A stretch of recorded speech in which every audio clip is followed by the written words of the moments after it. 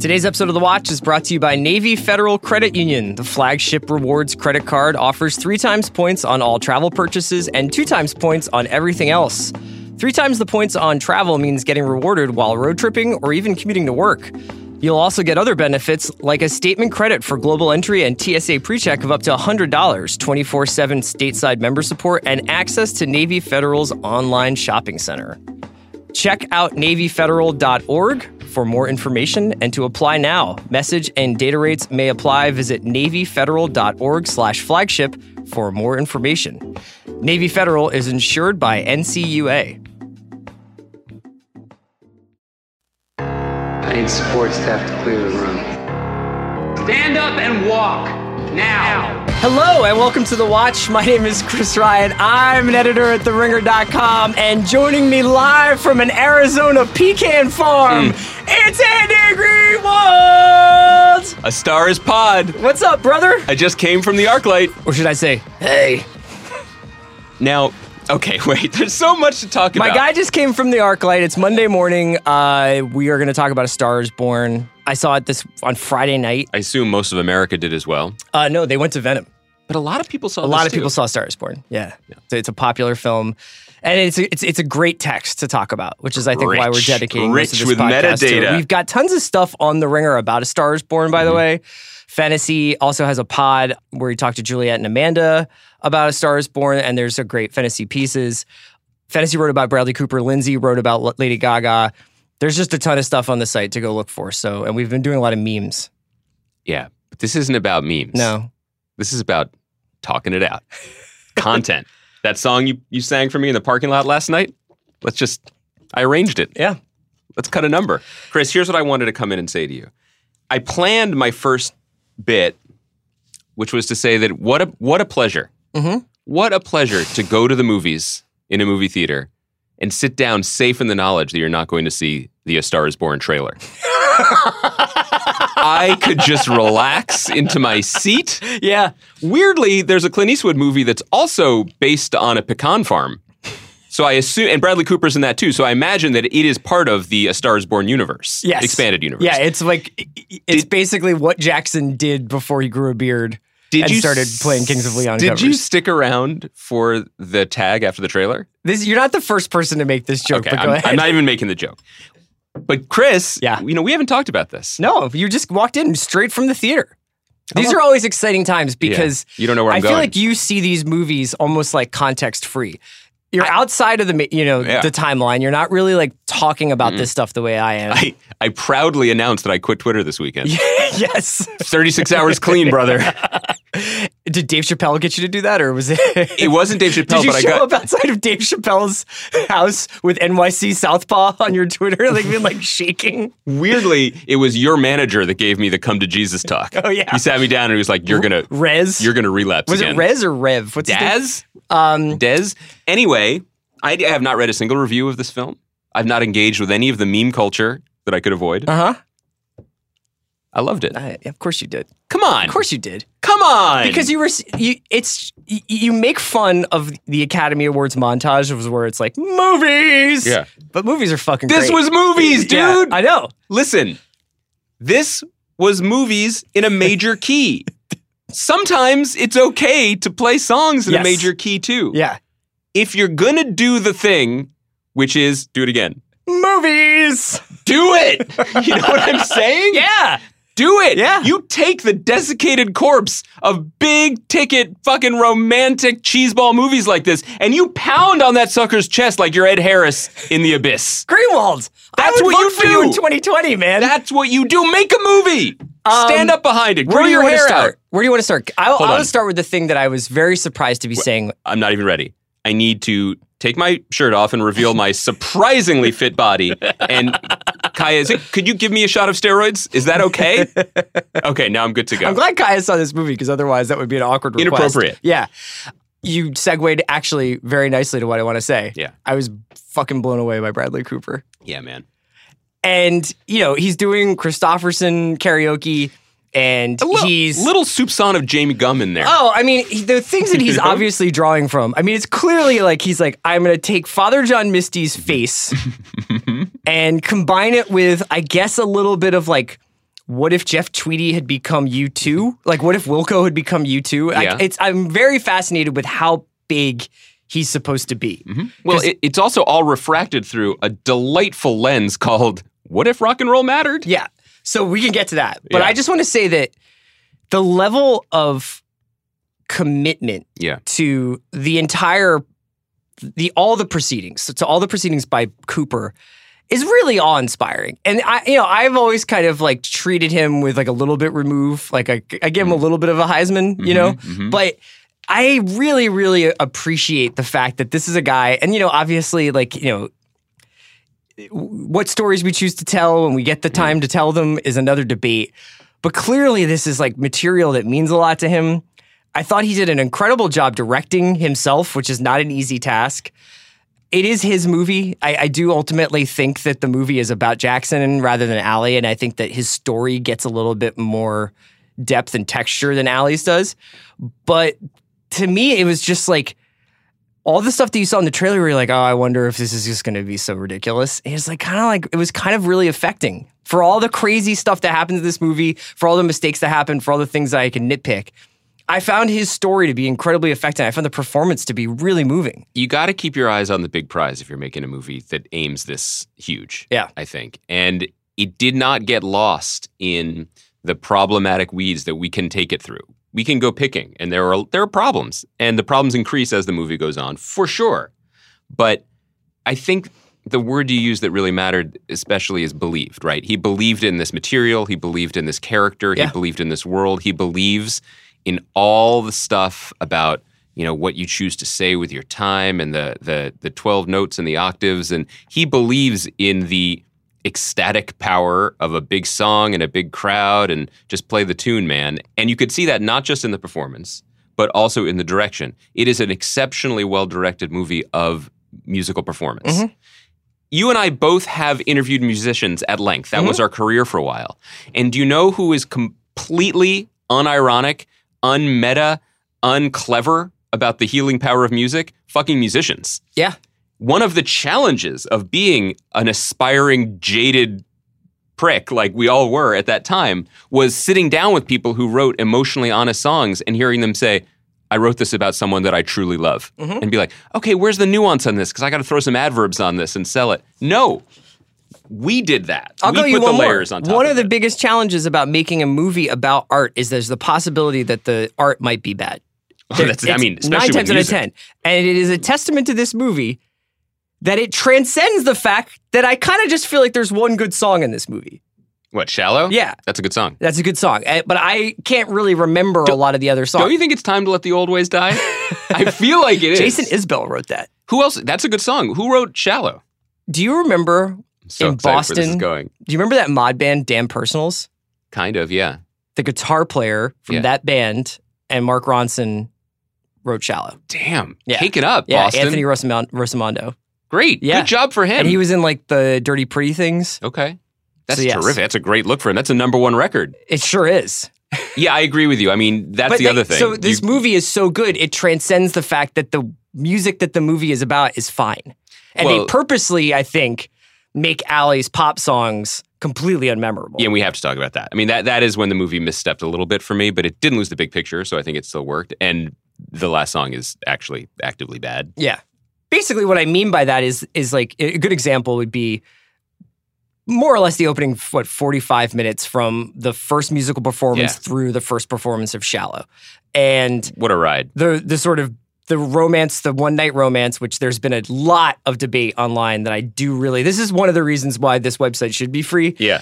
is the trying to break down, he's leaving Indio and he's going back to Malibu and how he breaks down his trip back, where he's stopping along the way and where she's performing. He's also going to the airport, isn't he? At some point the next morning? Or He goes to the theoretically he airport was the going... next, he leaves the next morning and then she stays one more day and then finally gets on a flight and like really late. where's that show? I think it's supposed to be Red Rocks, but I'm not sure. I mean, it looks like the Hollywood Bowl, but I think it might be. Okay, so you're trying... So I thought well, a couple of questions. Yes, this movie would benefit from a Collateral-style breakdown of traffic patterns Sure. in the Southland. Yeah. There was another element of that first night, which generally, it's just the way it was put together, the way the title appears on the screen, it was telling you it was old-fashioned, telling you what you were in for, wonderfully done. There was a small... What's the internet read on the flirtation? Because there were a couple moments in there that were a little bit like Steve Carell talking about bags of sand. You know what I mean? Where he's just like the nose thing came back hard in the end, and I appreciate it. But there's a little bit. He's like, "Can I touch your nose? Yeah. Can I touch your nose?" I'm like, is that how we're doing flirtation these days? And it's working. So great. Look, it worked.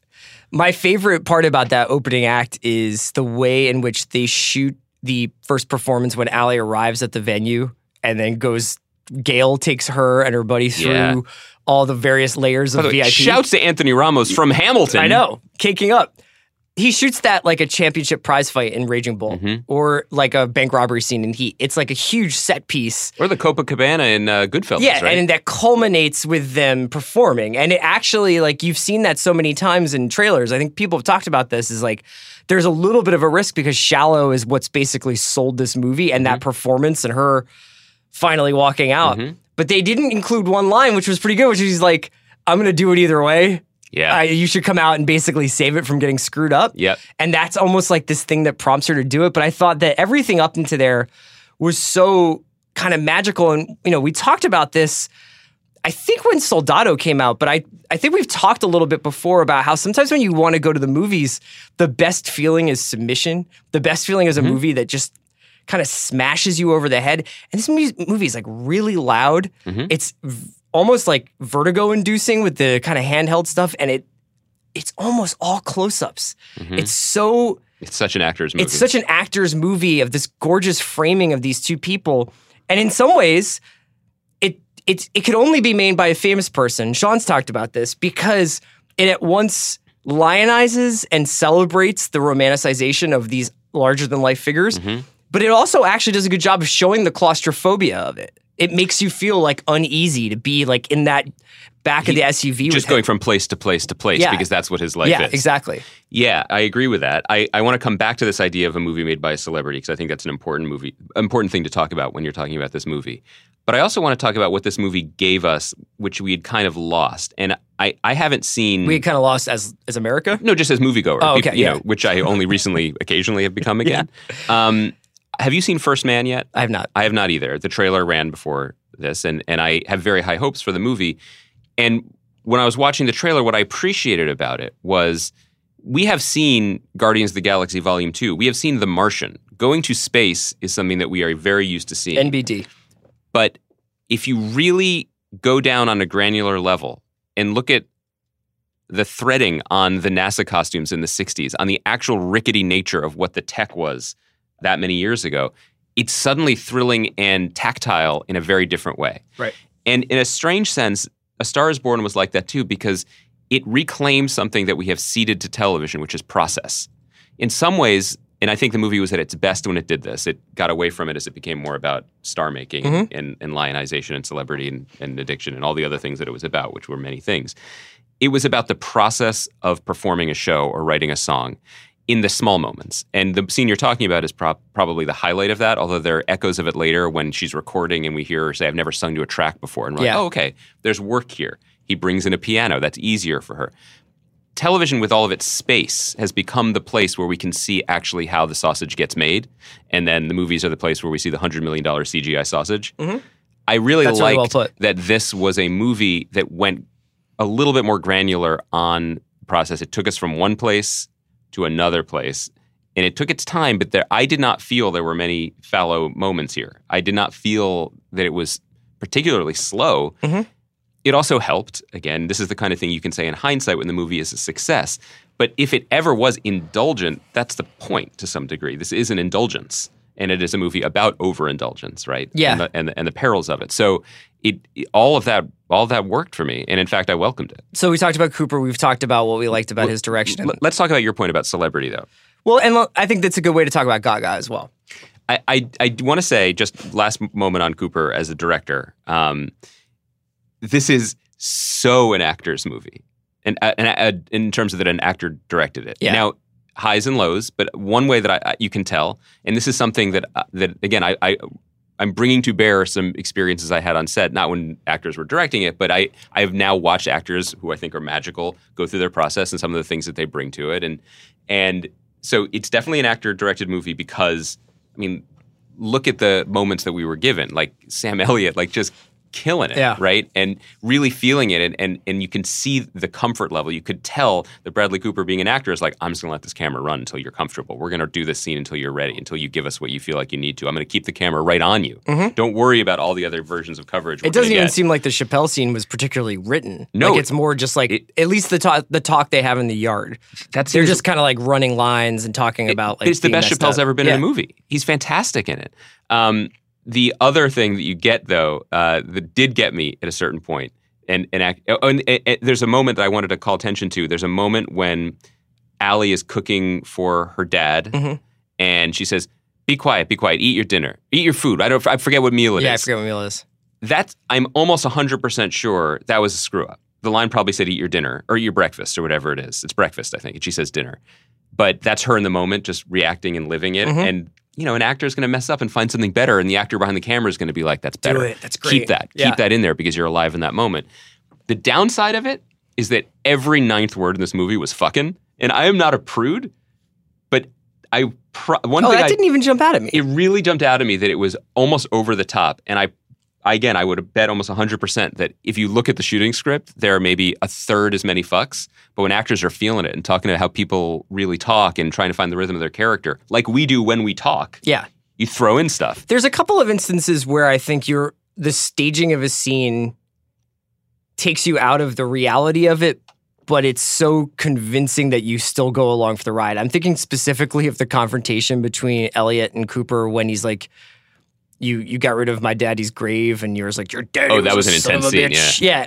But the way they shoot it, where it's like they're grabbing each other's faces. And everyone's around them. And they're just like, that's never, like, no one does that. No. If you're having a fight, you're not like, I'm going to grab your face, and you grab my face, and then we yell about our dad at each other. Two unintentional moments of comedy in the film. One is in that scene where he's like, I stole your voice. And I was like, oh, we're laughing about it. They're friends now. Yeah. Because literally he's imitating him. But no, he was being serious, and that was a bone of contention, and he quit to go work for Willie. Two, Jackson Maine, I just can't with that, has his tearful breakdown, I embarrassed you, at rehab when she visits him. Yeah. She's like, I embarrassed you. And then the cut when the woman's sitting There's just a chick sketching back there. And she's like, I'm sorry, I thought this was a public visiting room. Yeah. You noticed that too? Of course. There was like a chuckle in the audience. That was an incredible cut. What do you want to, I kind of want Okay, so let's talk about Lady Gaga. Yeah. I think that if there is going to be any kind of backlash to this movie, I'm sure there'll be backlash to this movie because it's going to be in conversation until February. It's going to make it, by the way, it made enough money this weekend. It's going to be a slow roller. It's going to make a lot of money. Yeah. It's basically how undersold or underserved her career is. And I think that this is something it's worth going into a little bit. Rob touched on this on the site, Rob Harvilla, but it's a discussion that's happening, which is basically rockism versus poptimism. Oh, yeah. Which is a debate that kind of sprung up in the early mid-2000s. I think Kay Santa wrote that piece in the Times in like 2004. Yeah, and it had been talked a lot about on message boards like I love and that Diner by Spin. I love music, and there's it's basically a debate that emerged out of internet discussion forums in the early 2000s about whether or not rock music was overvalued for this perception of auteurism, basically. Authenticity. Yeah, and authenticity. That the fact that like these four guys who wrote their music and produced it and recorded it were somehow more valuable than Backstreet Boys or Britney Spears or something else like that. Like that there was a superficiality to pop music that was actually like an unfair tag to put on it. And if there's something phony about singing a song someone else wrote. Yes. Or if someone else played the guitar, even if you just sang it. And that's a main theme in this movie, I would say. Sure is. Jack's insistence that Allie remain authentic and also his inability to live in the world because he can't be authentic. You know what I mean? It's interesting because I think that they really purposely show her pop career as one that I don't even know would be particularly popular. Do you know what I mean? Like those songs and that production, like we've seen Lady Gaga at her height. Yeah. She was a lot more creative and imaginative and forceful a performer than the version of Allie that goes out into the world on SNL. That's the biggest fumble in the movie, not just thematically. what it has to say or not say about that very divide you're talking about, but the way it was portrayed. Because I think that Bradley Cooper, auteur, I don't think he's unsympathetic to these ideas, and he's probably considered them to some degree. And I think that one of the smarter things was exactly what you just articulated, that the lead, who is so authentic, has to get fucked up to play pharmaceutical trade shows. Yeah. And he himself has lost that spark, and that maybe he was only truly alive again when she was there and they were together and blah, blah, blah. I think it gets away from that because it loses the plot a little bit.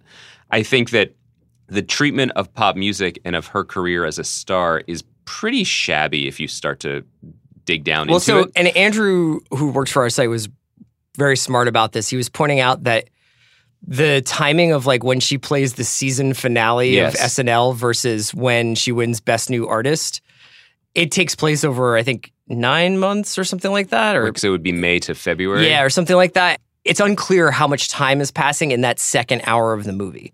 Yes, totally. And I think that Lady Gaga, who is, I don't think I've said, is I think really terrific in this movie and clearly brought a lot of her own journey to it. All the credited screenwriters either willingly or unwillingly adopted elements of her own professional career into it. It's like Eric Roth and Will Fetters.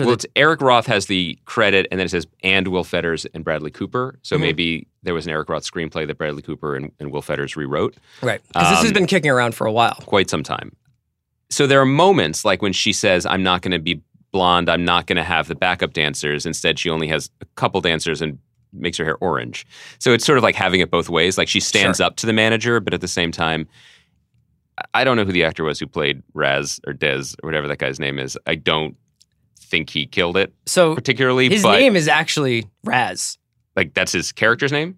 Both. It's his actor and his character's name. So I don't really know what the deal is there. Is he just playing himself? Are we supposed to know who he is? No, I got the feeling that he was supposed to be cheekily like a little bit of a Mark Ronson figure. Well, I don't... Even though Mark Ronson worked on the soundtrack, but I think just that they kind were drawing of a villainous figure in a way that's like the Suits that doesn't serve anyone. Mm-hmm. I think that was kind of a bummer. But if there is nuance to be found here, and there's some, if you peek, like he's not wrong about a lot of things. You know what I mean? There is a calculating nature to stardom that I think the movie attempts to engage with on some level through that character.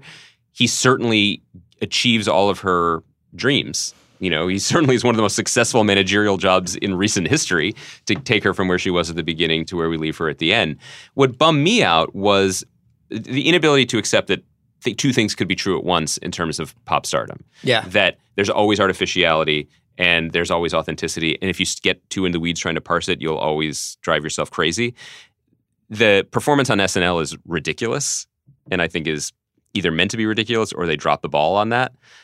Her performance when she's, dressed like Patsy Cline on stage with Jackson are terrific. Sure. And the performance at the end sucks. That's what bums me out the most when it's like the only way this is going to be truly legitimate is now that she's rubbed raw with real emotion and she's at a fucking opera hall and she's singing a terrible ballad.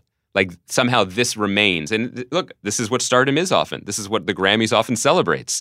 It's someone stripped free of anything that made her interesting on stage. So I just don't know if that was the moment it meant to leave us with. All right, we're going to take a quick break to hear from our sponsors, and then we'll come back and keep talking about Star is Born. Today's episode of The Watch is brought to you by Just Crack an Egg. Has your relationship with breakfast felt strained lately? It's just too much cleanup and too much work for a weekday morning, right? Well, it's time to head over to the egg aisle and pick up Just Crack an Egg. Just Crack an Egg is a hot, fluffy breakfast scramble that's ready in less than 2 minutes. All you've got to do is add a fresh egg over chopped veggies, shredded cheese, hearty meat, and O-Rida potatoes, then stir, microwave, and reignite your love of breakfast.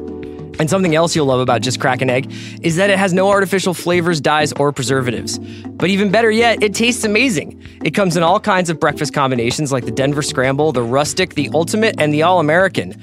I'm a breakfast aficionado. When I'm feeling very gutsy, I'll go after a breakfast burrito. But when I'm home and I'm just like making breakfast, it's kind of a pain to have to go clean the pan, then you clean the plates, and then you clean the fork. With Just Crack an Egg, it's just breakfast right there in this self-contained little egg. It's amazing. So don't wait for the weekend to get a little hot and hearty breakfast love into your AM. It's time to run with your arms wide open to the egg aisle and take breakfast back with Just Crack an Egg. All right, we're still talking about A Star is Born. We're going to keep talking about it. There's a part of this movie that I kind of wanted to discuss, and I want to discuss it sensitively because there's definitely elements in the movie that we can laugh at, but I was kind of curious about how you felt about the way the addiction storyline was kind of handled. I didn't think it was handled in any way insensitively. In fact, I thought it betrayed a kind of a familiarity with not only rehab and like the kind of processes of rehab, but also the some of the behavioral tics that happen with addiction, like his kind of insistence that they pull off and get a drink, because it's just like the idea of him being in the back of a car For that long. with nothing to drink for an hour and 40 minutes, even though it's probably like 10:30 p.m. by that point, Right. is like that itch you can't scratch that you'll go anywhere to scratch. And I thought that there was a lot of real sensitivity to that. I thought it was interesting the way that they couched that character, though.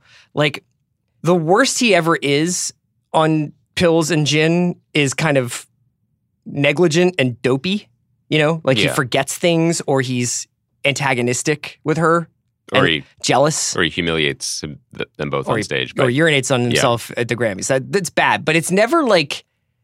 It's interesting how they keep it not safe until the very end. Right. Well, I mean, he looks terrific. Yeah. He's super ripped. I agree with that. I mean, it's old. It's an old Hollywood version of addiction.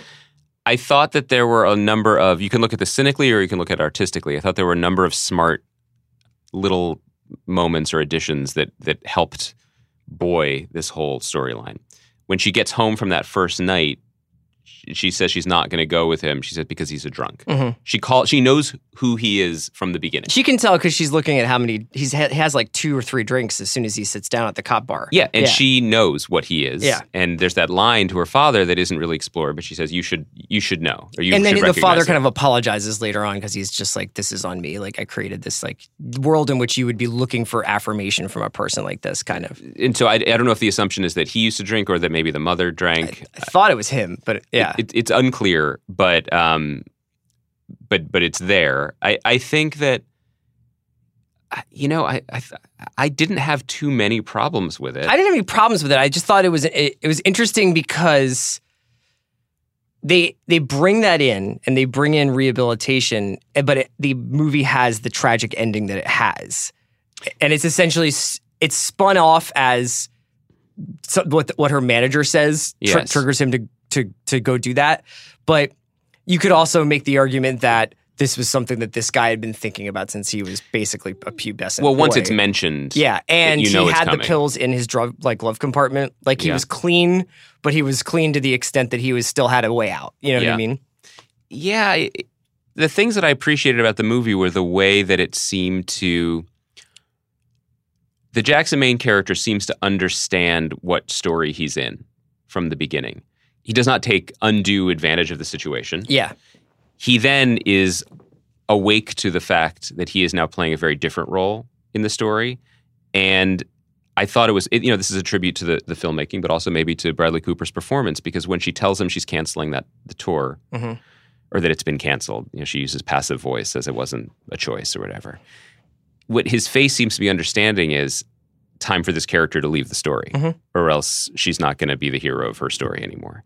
And this might be me bringing something to bear to it, much like we used to when we were rock critics back in the day, to prop up something that maybe doesn't deserve it. But I liked the way this character was lifted up by the myth-making of rock and roll, and then understood it was his turn to be crushed by it, in a way. Yeah. He was thinking about the legend, not his own life. And there's something that is particularly awful and tragic about that. And for as over the top as a lot of the movie is and should be, as we're celebrating it for, the last 10 minutes, not including that final performance, are tasteful. Is that fair to say? Yeah. I thought it was handled really well. I mean, I thought that there was definitely moments in there that could have been way more manipulative. I think the dog at the end is about as Spielbergian manipulative as it gets. Charlie? Yeah. Shouts to Charlie. Shouts to Labradoodles. So there was that. I just wanted to bring that up because I think that that's basically the reason why Allie doesn't get really interrogated over the second half of the movie, is because the Jackson character and his rehabilitation is sucking up so much oxygen. and still, and this you could say, and I'm sure people have in their reviews, well, this is the writer, director, star making it about him. Yeah. This is him holding on to it as his thing. And he's not going to let go of this movie, man. Like, she is every bit his equal, I think, in performance, if not better. I think it was pretty brilliant casting because she is obviously, she's a very, very, very good actor, but she's a truly amazing and theatrical singer. Sure. And that, you buy it. I thought she was actually more convincing as an underdog than she was as the pop star. Yeah, I mean, she seemed to like tap into something, and maybe that's just because it's been so long since we don't really know who Stephanie Germanotta is. Like, it's been such a long time that I found like her performance as Allie, the woman who works at like a downtown LA hotel and does gigs at like drag bars and has to wear this uniform and lives with her dad and all that stuff. I thought was very, very, very convincing. Whereas like once she becomes Allie, there's a part of that performance that's been vacuumed out, and I think that that's on purpose to make it be like, if you do this, your soul gets killed. But what's weird is, and I never saw the Chris Christopherson movie, so I actually don't know how the narrative sometimes plays out, but the only speed bumps she has on the road to mega stardom come from him. Right. There are no problems. Right. Her record is a huge hit. She wins a Grammy. She doesn't develop any noticeable substance abuse addiction. She still keeps her best friend close and her family. She seems great. Could the movie have been more interesting or complicated if it had gone in a different direction? Yes, but it certainly wouldn't have been as focused in a way as it was. The one thing I'm kind of obsessed with is trying to figure out where Jackson is in popularity throughout various points of the movie. I want to go through some of the cast with you and do like a power rankings, but this was the thing I wanted to do first. So what is his fame? He goes out on stage. I think they shot it at Stagecoach, I think, in Coachella, like in India, but it's the country festival that they have there. And I've had a lot of debates about this. Some people are like, it's a fake world where like he's like Tom Petty, basically. And then there are debates where it's like, no, it's more like he's a bad boy rocker, country flavored rocker who has become like, who is basically like what Kings of Leon were. Like, it has 2 or 3 songs that are enormous. Right. But then can still go play live and get a big crowd going. Was he like Dierks Bentley? Someone who I've never heard a piece of music by, but seems to be famous? I think he's grittier. I think he's a little grittier than Nashville, though. That's the thing. He seems to have some crossover appeal. Yeah, but I think he's more, not even alt country. Like, I can't even, it's not Gavin DeGraw. Like, I'm trying to put my finger on it. Well, here's why it doesn't work. Here's the moment that took me, the only thing that truly took me out of the film is when he's talking about, how great it is that she's making it to Europe so early. And it took him such a long time to do that. And the guy's like, it was 2004. Yeah. And I'm like, I'm sorry, how am I receiving this information? Because you were a huge rock star in 2004? Right. I'm sorry, were you the 6th member of Interpol? Because I don't remember any big rock bands super breaking in 2004. But look, the real thing is, clearly I paid a lot of attention to the trailers before this because I was wide awake on a coffee when I sat down in the theater this morning. What was also telling about it was the trailer for the Elton John movie that's coming out next year. Rocket Man, yeah. Outside in the theater was festooned with the Queen movie. Bohemian Rhapsody.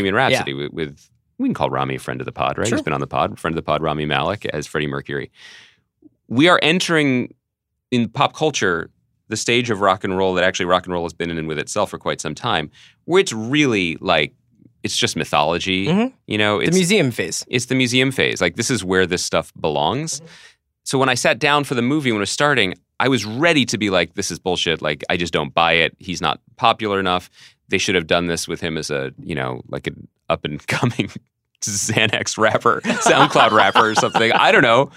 But then I'm like, no, this is myth making. This is. I think Allie and Lil Xan would have been like a much different vibe for this movie. I'm willing to admit that now. Different mood. It is a movie intentionally out of step with the times in all senses, and it is a rock and roll story. And rock and roll is increasingly a place not that we go to listen to the hottest or most relevant music, but at the place where you turn to for myth making and for well-worn themes and stories, and for that same thing. I mean, I keep using the word meta, which this movie doesn't necessarily deserve, but Sam Elliott's speech at the end about how there are really only 12 notes, it's just a question of how you play them. Well, that's the movie copying to itself right there. So I appreciate that. I am flummoxed by his role in the culture. But look, this is a movie set in a world where there is a Roy Orbison tribute at the Grammys. Now, correct me if I'm wrong, but Roy Orbison died in what year? Was it 1990? Like, what happened in 2019, charitably, 2018? And for it's there also, to be it's I'm sorry, he died December 88. So it's strange that they would, I think there's still a couple Wilburys out there that could have done the Roy Orbison. Look, they're fallen. Just saying that. 2, Sam Elliott, who is like then by that point at the Grammys kind of back in on Bradley Cooper. Well, that's because he wandered like, backstage at SNL. Some fucking kid is going to sing. Yeah. Like, he doesn't have an explanation. We don't find out who that guy is. When they show him, it looks like Cameron from Ferris Bueller is singing. But he's British. Yeah. I don't even know who it is. And I know that, I think it's, I know that Brandi Carlile is the woman singing. Is that who it is? Yeah. I was like, it's the most Grammys thing ever. To be like, let's take a rock song and let's have some people with a lute and a British guy do a tasteful version of it. I'm looking now. Did it make the soundtrack? The Pretty Woman, where he falls down? Yeah. That'd be pretty funny. No, seriously though. I think that at some point, once we get out of like the bubble of Jackson's world, where it's like Sam Elliott and the people who are like, put your inner ear monitors on. Yes. It seems like people think he's a bit of a loser. By the time that she starts to get popular, her manager is just like, hey man, what's up? Like, cool. Like 2004 was a long time ago. Yeah. And he's already playing like health insurance salesman conferences to make $6,000 or $20,000 or whatever that would be. So I think that he's already on the downslope, but he's still popular enough that when he walks into the changing room of a drag bar, every drag queen is like, holy shit, it's Jackson Maine. Yeah. Right. So who is that guy? I think that's... Like, if Julian Casablancas walked into the changing room of a drag bar, would every drag queen be like, sign my prosthetics breasts? Would any member of the extended Followill family? I wouldn't know. I think I would recognize Caleb Followill if he walked into this office. I gotta say, no disrespect to Kings of Leon, I wouldn't recognize those guys. Well, one thing that the movie got right in his defense is you might not know his songs or his face, but he definitely dressed and styled his hair in an appropriate way for a rock star at that level. Yes. My main question during it was, what do you think he smelled like? Like, really? Gin. Like, just, that's a bold choice for him to be a gin drunk, too. Yeah. I thought that was an interesting artistic Gin drunks decision. are mad. They get fucking fights, man. I gotta say, I liked when she goes to do like the quick cleanup job in the bathroom before they're gonna hook up, and then he's just passed out. Side question: was Sam Elliott in the closet? Where was he? He's like, I'm gonna go up on a pecan farm during that first. But secondly, I was happy that he passed out. When he starts making out with her at night, I did have like just a cringing like, what is happening inside of his mouth? It's like jelly donut. Camel unfiltered. So many. A pint of Beefeaters. and like whatever else. Do you think that in that moment when he was propping up his Percocet residue, his baby brother's head so that he does not asphyxiate on his own vomit, do you think that Sam Elliott, like the caring older brother that he is, also puts a small tin of Altoids next to the bedside table being like, just a thought, you're going to need this one, I want to say, bro? My favorite moment of the movie outside of the performance of Shallow on stage is the Sam Elliott throwing it in reverse and driving away. Oh, yeah. That was... First of all, I'm going to use that every time like a Sixer gets injured. It's like Zaire Smith broke his metatarsal. And it's just like... it's just me crying. But red-eyed. Yeah, crying. I really was moved by that scene. It's great. That stuff is great. It's a rock and roll thing too, man. Play the hits sometimes because the hits still work. It wasn't Dad, it was you. Yeah. Great. Yeah. Great. It's a great line. Lorne Michaels should probably beef up security at SNL.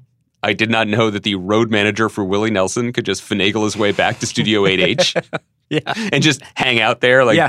Also, do you think he keeps a fully stocked like green room like right behind underneath the I've risers been to there? SNL, but I never got to see under the bleachers whether they have shiners sitting there. I mean, that would be pretty nice, I guess. Any other final notes you want to leave on, though? Yeah. Do you want to rank these guys? Did you know that was Dice? Yeah. At no point during my viewing of this movie did I understand that was Andrew Dice Clay playing her father. We have not talked about cancel culture in a while, but Andrew Dice Clay's stand-up comedy did not age well. So it'll be interesting to see if we try to get this. What about a Best Supporting Actor for Dice nomination? Look, the narrative that I was always impressed by, this is going to surprise no one, wasn't a big fan. Yeah. In the 80s. Not running back his comedy tapes? Not to my taste. No. But even then, there was a narrative of like, oh, this guy's actually smart and sensitive. He's doing a bit, right? It's a character. That sort of stuff I don't think would fly now. I think that delineation wouldn't fly now, let alone the material he was working with. But the last 10, 15 years, I've been thinking he's a good actor. Like he was actually really good on Vinyl. Oh yeah, that's right. No one else, nothing Vinyl. really was good on that show, but he was pretty good on it. And then he had that Showtime show that we just aggressively did not watch or cover. But this was a really lovely performance and totally surprised me. Never for a moment did I think that's who that was playing Shout the part. out to Ron Rifkin. Great performance by Ron Rifkin. Wait, what about the guy who's in all the Michael Mann movies, who I love so much? Oh, the guys who are the other drivers? Yes. Yeah. Grunberg, the Alias reunion. Barry Shabaka Henley. Grunberg has made all the right friends. You know what I mean? Like, but you gotta get some credits rolling, Grunberg. Listen, did he get credit for this? Yeah, I think so. Well, Grunberg, I just think that dude lives right. You know, I think he made the right friends from his experience early in his career. J.J. Abrams and Bradley Cooper, chief among them. He's fine. Yeah. He's fine. But yeah, Barry Shabaka Henley, who we love in Michael Mann movies in this. Michael Harney, who's really good on Orange is the New Black. That detail, the guys who are the drivers with the fleet of cars out in front betting on Japanese horse racing at 7 a.m, those are the little grace notes and details that make a movie work. Anthony Ramos, shouts to anyone from Hamilton caking up.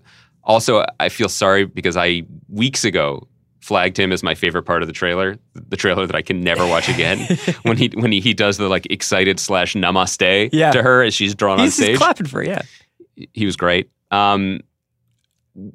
Anyone else in this cast that you particularly liked? Anyone? I mean, Chappelle. Yeah, the Chappelle scene is really interesting because there was a part of it where I was like, wow, they're really letting Chappelle just kind of riff. And then you could tell they tried to balance that out by like making the dinner table scene as corny as possible. Yeah. And it was like, I had no idea he was making a wedding ring. Yeah. Oh, give me some pliers. Yeah. I was like, what's he need the pliers for?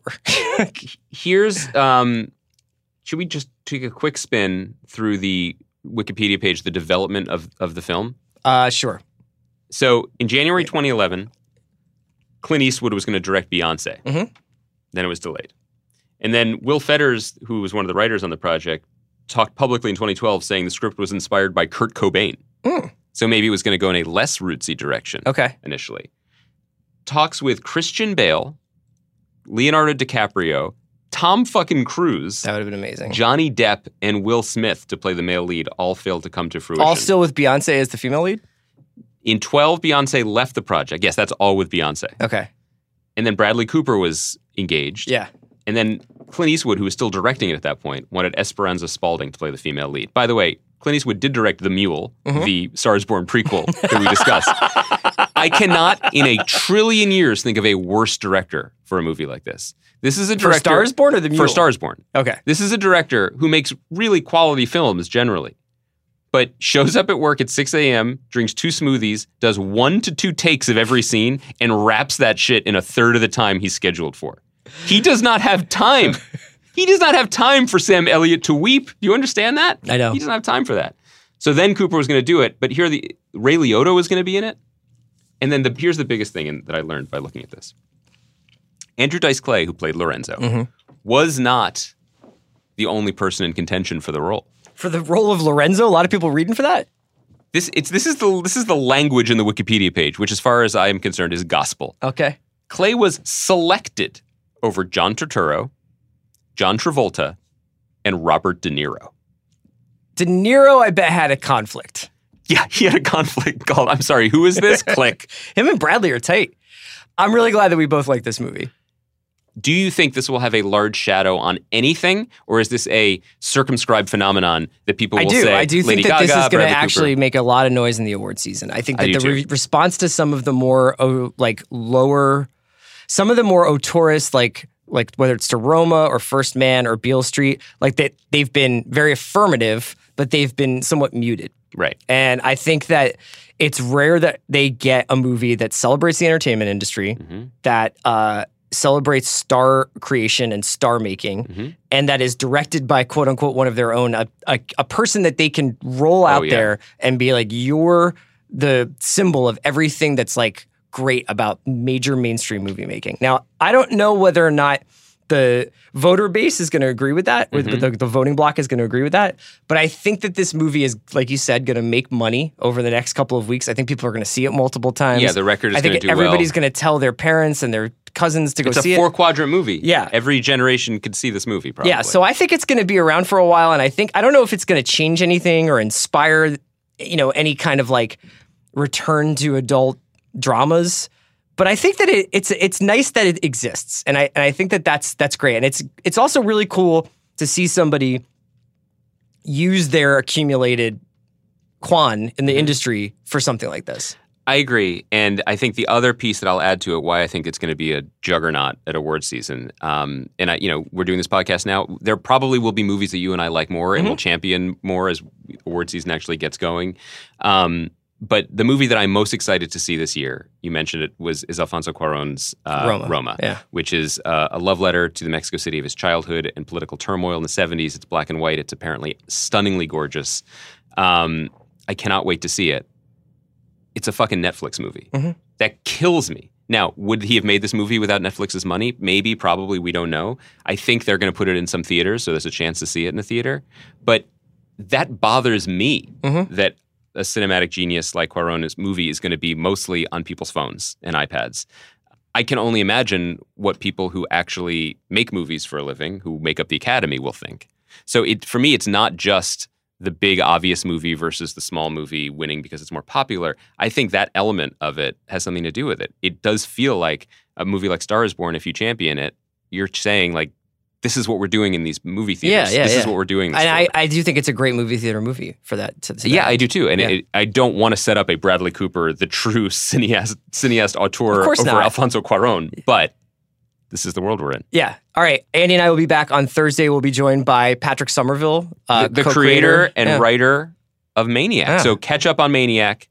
Patrick's going to be here. And we'll also talk about Saw on Thursday, I think. Oh, yeah. The season finale's tonight. Yeah. All right. So we'll see you Thursday. Great job, Ramsey.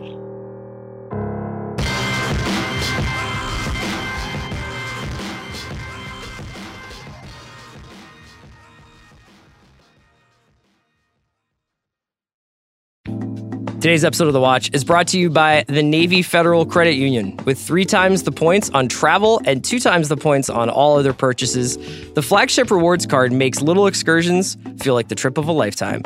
Earn rewards whether it's a weekend getaway, a short road trip, or even a daily commute. Redeem points for cash or travel, and enjoy access to Navy Federal's online shopping center where you can earn extra rewards at your favorite retailers. Check out NavyFederal.org for more information and to apply now. Message and data rates may apply. Visit NavyFederal.org for more information. Navy Federal is insured by NCUA.